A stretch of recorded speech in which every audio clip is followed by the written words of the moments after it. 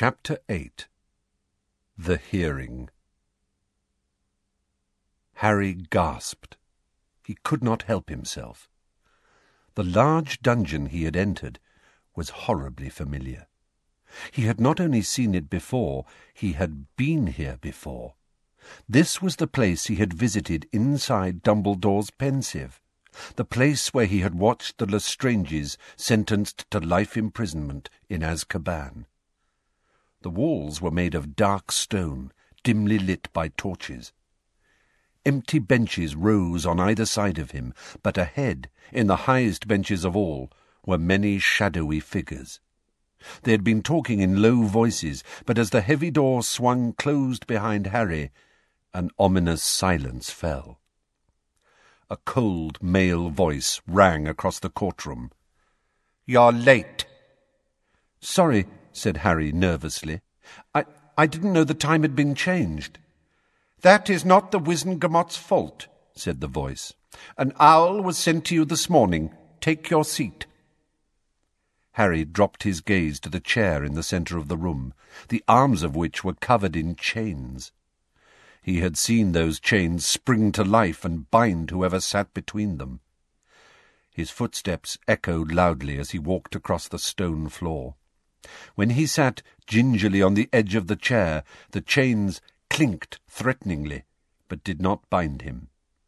Feeling rather sick, he looked up at the people seated at the bench above.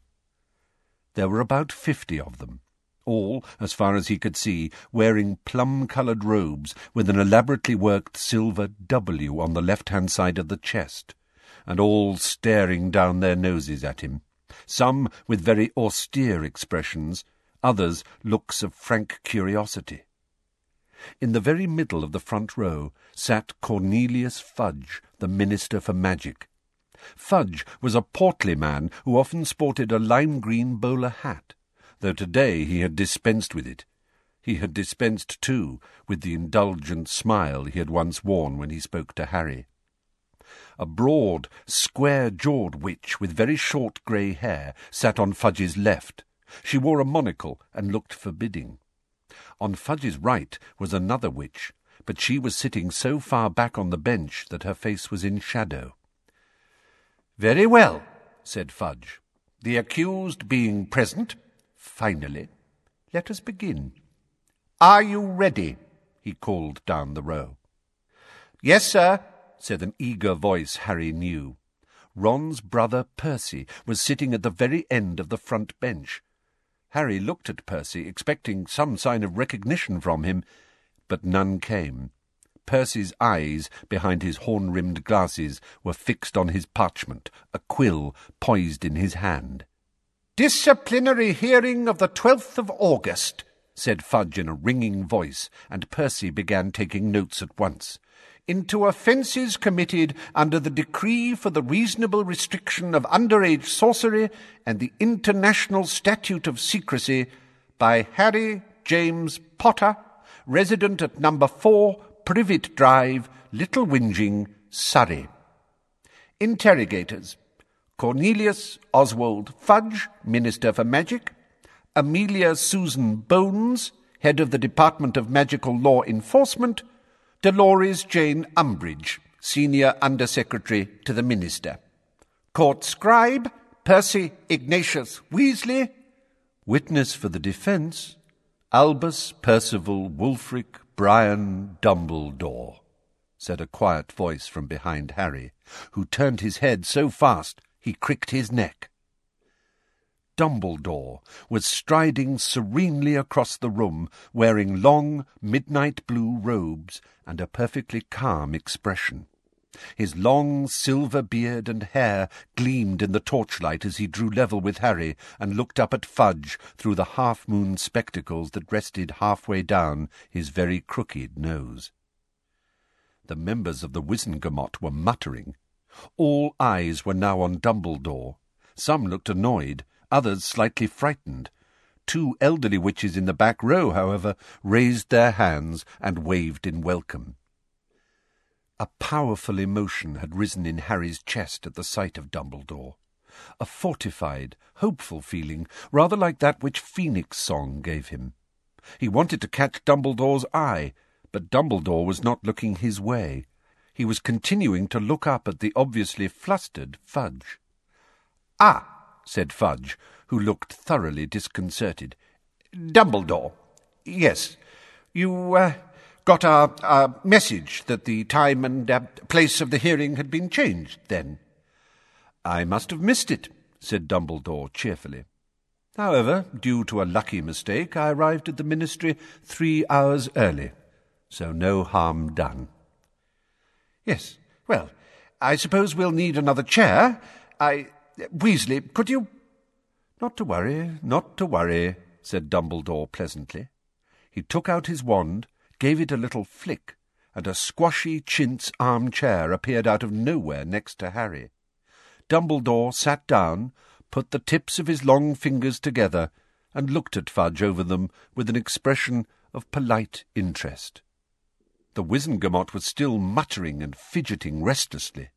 Only when Fudge spoke again did they settle down. "Yes," said Fudge again, shuffling his notes. "Well then, so, the charges. Yes."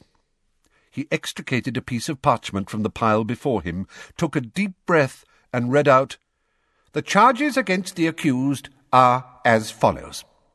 That he did knowingly, deliberately, and in full awareness of the illegality of his actions, having received a previous written warning from the Ministry of Magic on a similar charge, produce a Patronus charm in a Muggle-inhabited area, in the presence of a Muggle, on the 2nd of August at 23 minutes past 9, which constitutes an offence under paragraph C of the Decree for the Reasonable Restriction of Underage Sorcery, 1875, and also under Section 13 of the International Confederation of Warlocks Statute of Secrecy. You are Harry James Potter of number 4, Privet Drive, Little Whinging, Surrey?"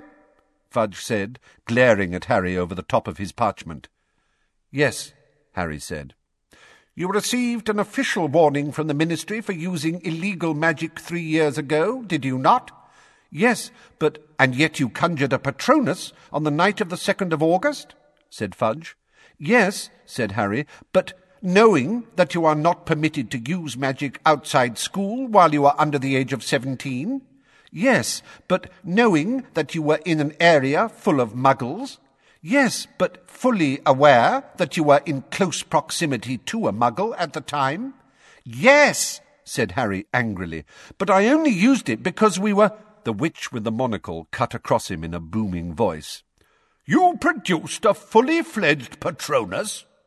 "Yes," said Harry, "because—" "A corporeal Patronus?" What?" said Harry. "Your Patronus had a clearly defined form? I mean to say, it was more than vapour or smoke?" "Yes," said Harry, feeling both impatient and slightly desperate. "It's a stag. It's always a stag." "Always?" boomed Madam Bones. "You have produced a Patronus before now?" "Yes," said Harry. "I've been doing it for over a year." "And you are 15 years old?" "Yes, and—" "You learned this at school?" "Yes. Professor Lupin taught me in my 3rd year because of the—" "Impressive," said Madam Bones, staring down at him. "A true Patronus at his age. Very impressive indeed." Some of the wizards and witches around her were muttering again. A few nodded, but others were frowning and shaking their heads. "It's not a question of how impressive the magic was," said Fudge in a testy voice.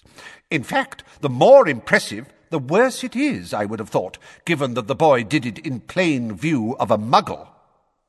Those who had been frowning now murmured in agreement. But it was the sight of Percy's sanctimonious little nod that goaded Harry into speech. "I did it because of the Dementors," he said loudly, before anyone could interrupt him again. He had expected more muttering, but the silence that fell seemed to be somehow denser than before. "Dementors?" said Madam Bones after a moment, her thick eyebrows rising until her monocle looked in danger of falling out. "What do you mean, boy?" "I mean there were 2 Dementors down that alleyway, and they went for me and my cousin." "Ah!" said Fudge again, smirking unpleasantly as he looked around at the Wizengamot, as though inviting them to share the joke. Yes, I thought we'd be hearing something like this. Dementors in Little Whinging? Madam Bones said in a tone of great surprise. I don't understand. Don't you, Amelia? Said Fudge, still smirking. Let me explain. He's been thinking it through and decided Dementors would make a very nice little cover story, very nice indeed. Muggles can't see Dementors, can they, boy? Highly convenient. So it's just your word and no witnesses. I'm not lying, said Harry loudly, over another outbreak of muttering from the court. There were 2 of them, coming from opposite ends of the alley. Everything went dark and cold, and my cousin felt them and ran for it. Enough, said Fudge, with a very supercilious look on his face. I'm sorry to interrupt what I'm sure would have been a very well-rehearsed story. Dumbledore cleared his throat. The Wizengamot fell silent again. We do, in fact, have a witness to the presence of Dementors in that alleyway, he said. Other than Dudley Dursley, I mean. Fudge's plump face seemed to slacken, as though somebody had let air out of it. He stared down at Dumbledore for a moment or two, then, with the appearance of a man pulling himself back together, said, We haven't got time to listen to more taradiddles, I'm afraid, Dumbledore. I want this dealt with quickly. I may be wrong, said Dumbledore pleasantly, but I am sure that under the Wizengamot Charter of Rights the accused has the right to present witnesses for his or her case. Isn't that the policy of the Department of Magical Law Enforcement, Madam Bones? He continued, addressing the witch in the monocle. True, said Madam Bones. Perfectly true. Oh, very well, snapped Fudge. Where is this person? I brought her with me, said Dumbledore. She's just outside the door. Should I? No. Weasley, you go. Fudge barked at Percy, who got up at once, ran down the stone steps from the judge's balcony, and hurried past Dumbledore and Harry without glancing at them. A moment later, Percy returned, followed by Mrs. Figg. She looked scared and more batty than ever. Harry wished she had thought to change out of her carpet slippers. Dumbledore stood up and gave Mrs. Figg his chair, conjuring a second one for himself. Full name, said Fudge loudly, when Mrs. Figg had perched herself nervously on the very edge of her seat. Arabella Doreen Figg, said Mrs. Figg in her quavery voice. And who exactly are you? said Fudge in a bored and lofty voice. I'm a resident of Little Whinging, close to where Harry Potter lives, said Mrs. Figg. We have no record of any witch or wizard living in Little Whinging other than Harry Potter, said Madam Bones at once. The situation has always been closely monitored, given past events. I'm a squib, said Mrs. Figg, so you wouldn't have me registered, would you? A squib, eh? said Fudge, eyeing her suspiciously. We'll be checking that. You'll leave details of your parentage with my assistant Weasley.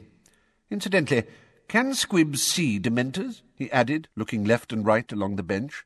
Yes, we can, said Mrs. Figg indignantly. Fudge looked back down at her, his eyebrows raised. Very well, he said aloofly. What is your story? I had gone out to buy cat food from the corner shop at the end of Wisteria Walk, around about 9 o'clock on the evening of the 2nd of August, gabbled Mrs. Figg at once, as though she had learned what she was saying by heart, when I heard the disturbance down the alleyway between Magnolia Crescent and Wisteria Walk. On approaching the mouth of the alleyway, I saw Dementors running. Running, said Madam Bones sharply. Dementors don't run, they glide. That's what I meant to say, said Mrs. Figg quickly, patches of pink appearing in her withered cheeks. Gliding along the alley towards what looked like 2 boys. What did they look like? Said Madam Bones, narrowing her eyes so that the edge of the monocle disappeared into her flesh. Well, one was very large, and the other one rather skinny. No, said Madam Bones impatiently. The Dementors! Describe them. Oh, said Mrs. Figg, the pink flush creeping up her neck now. They were big and wearing cloaks. Harry felt a horrible sinking in the pit of his stomach.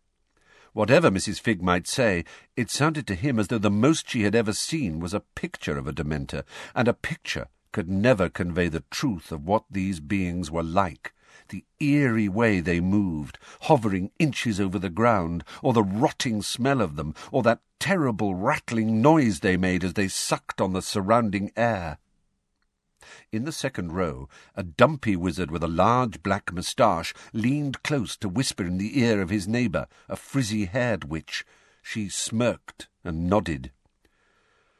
"Big and wearing cloaks," repeated Madam Bones coolly, while Fudge snorted derisively. "I see. Anything else?" "Yes," said Mrs. Figg. "I felt them.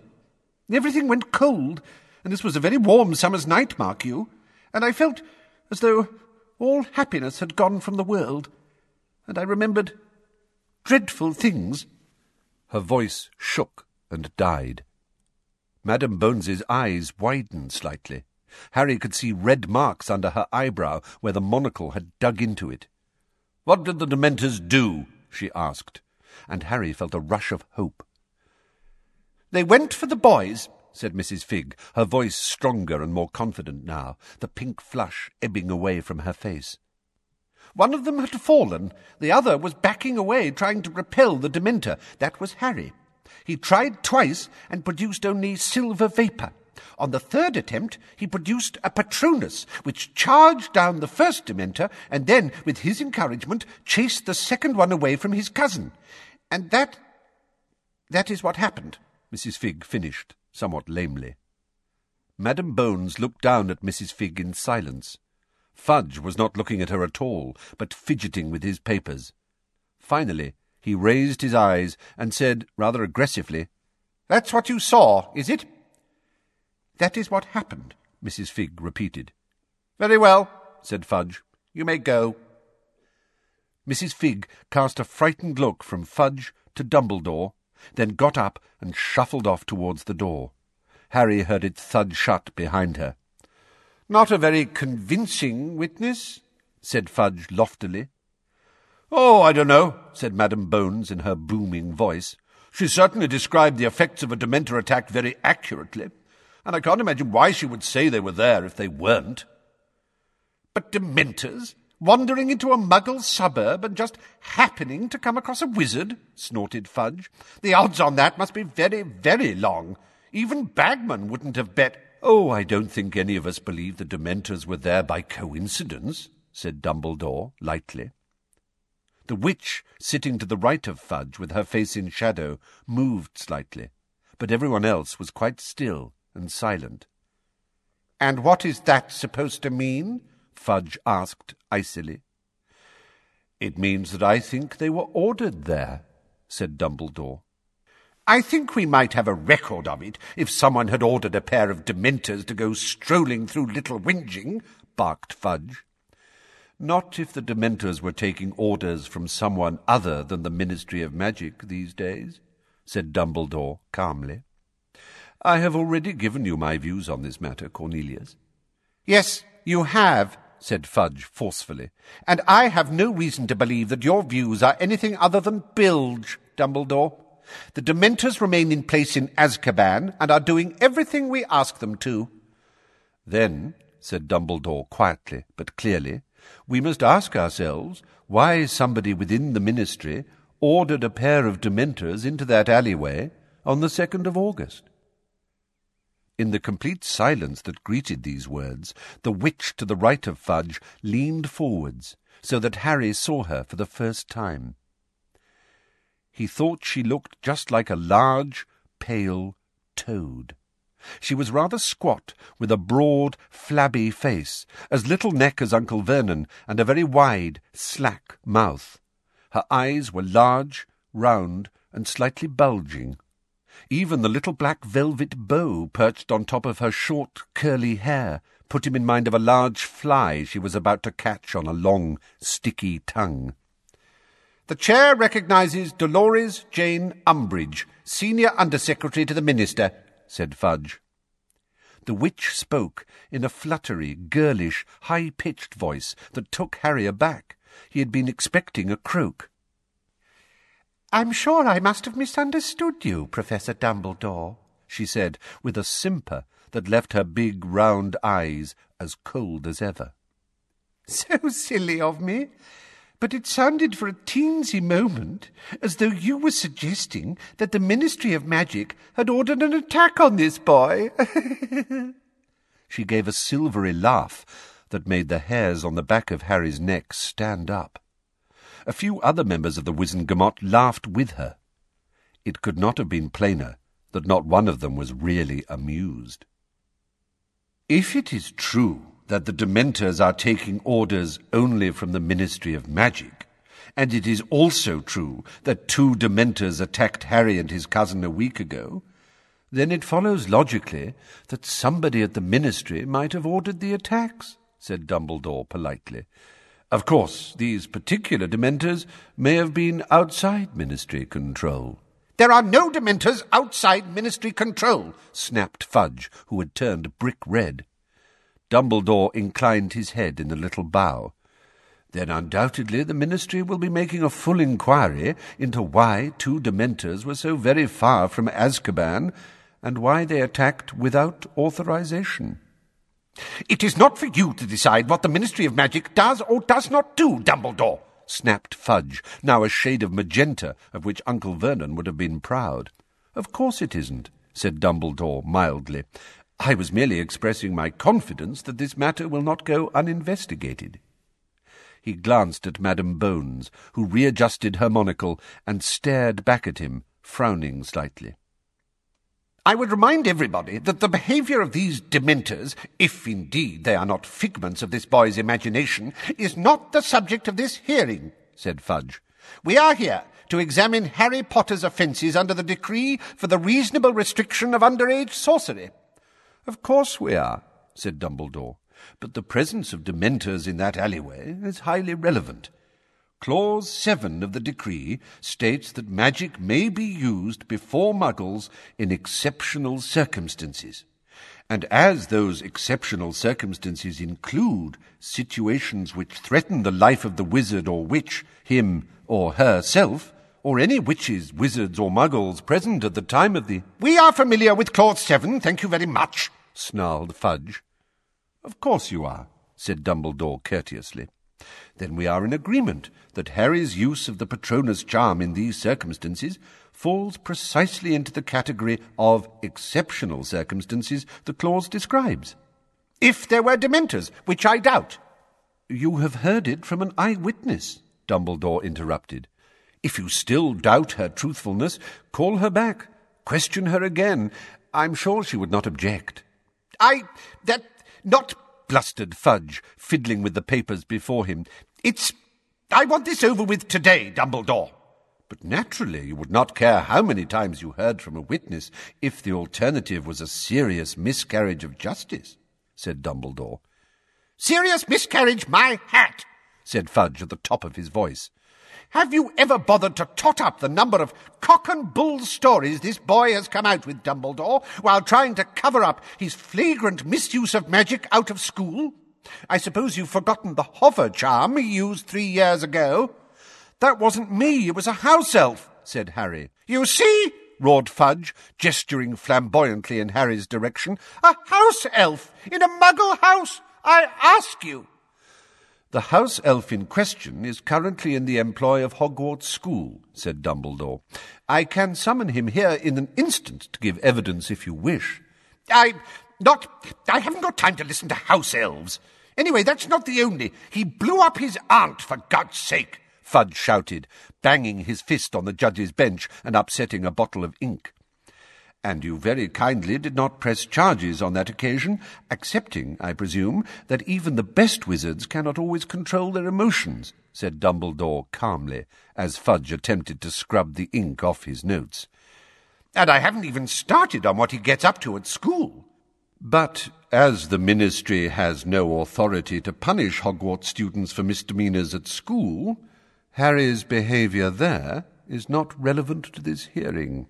said Dumbledore, as politely as ever, but now with a suggestion of coolness behind his words. "Oh ho!" said Fudge. "Not our business what he does at school, eh? You think so?" "The Ministry does not have the power to expel Hogwarts students, Cornelius, as I reminded you on the night of the 2nd of August," said Dumbledore. "Nor does it have the right to confiscate wands until charges have been successfully proven.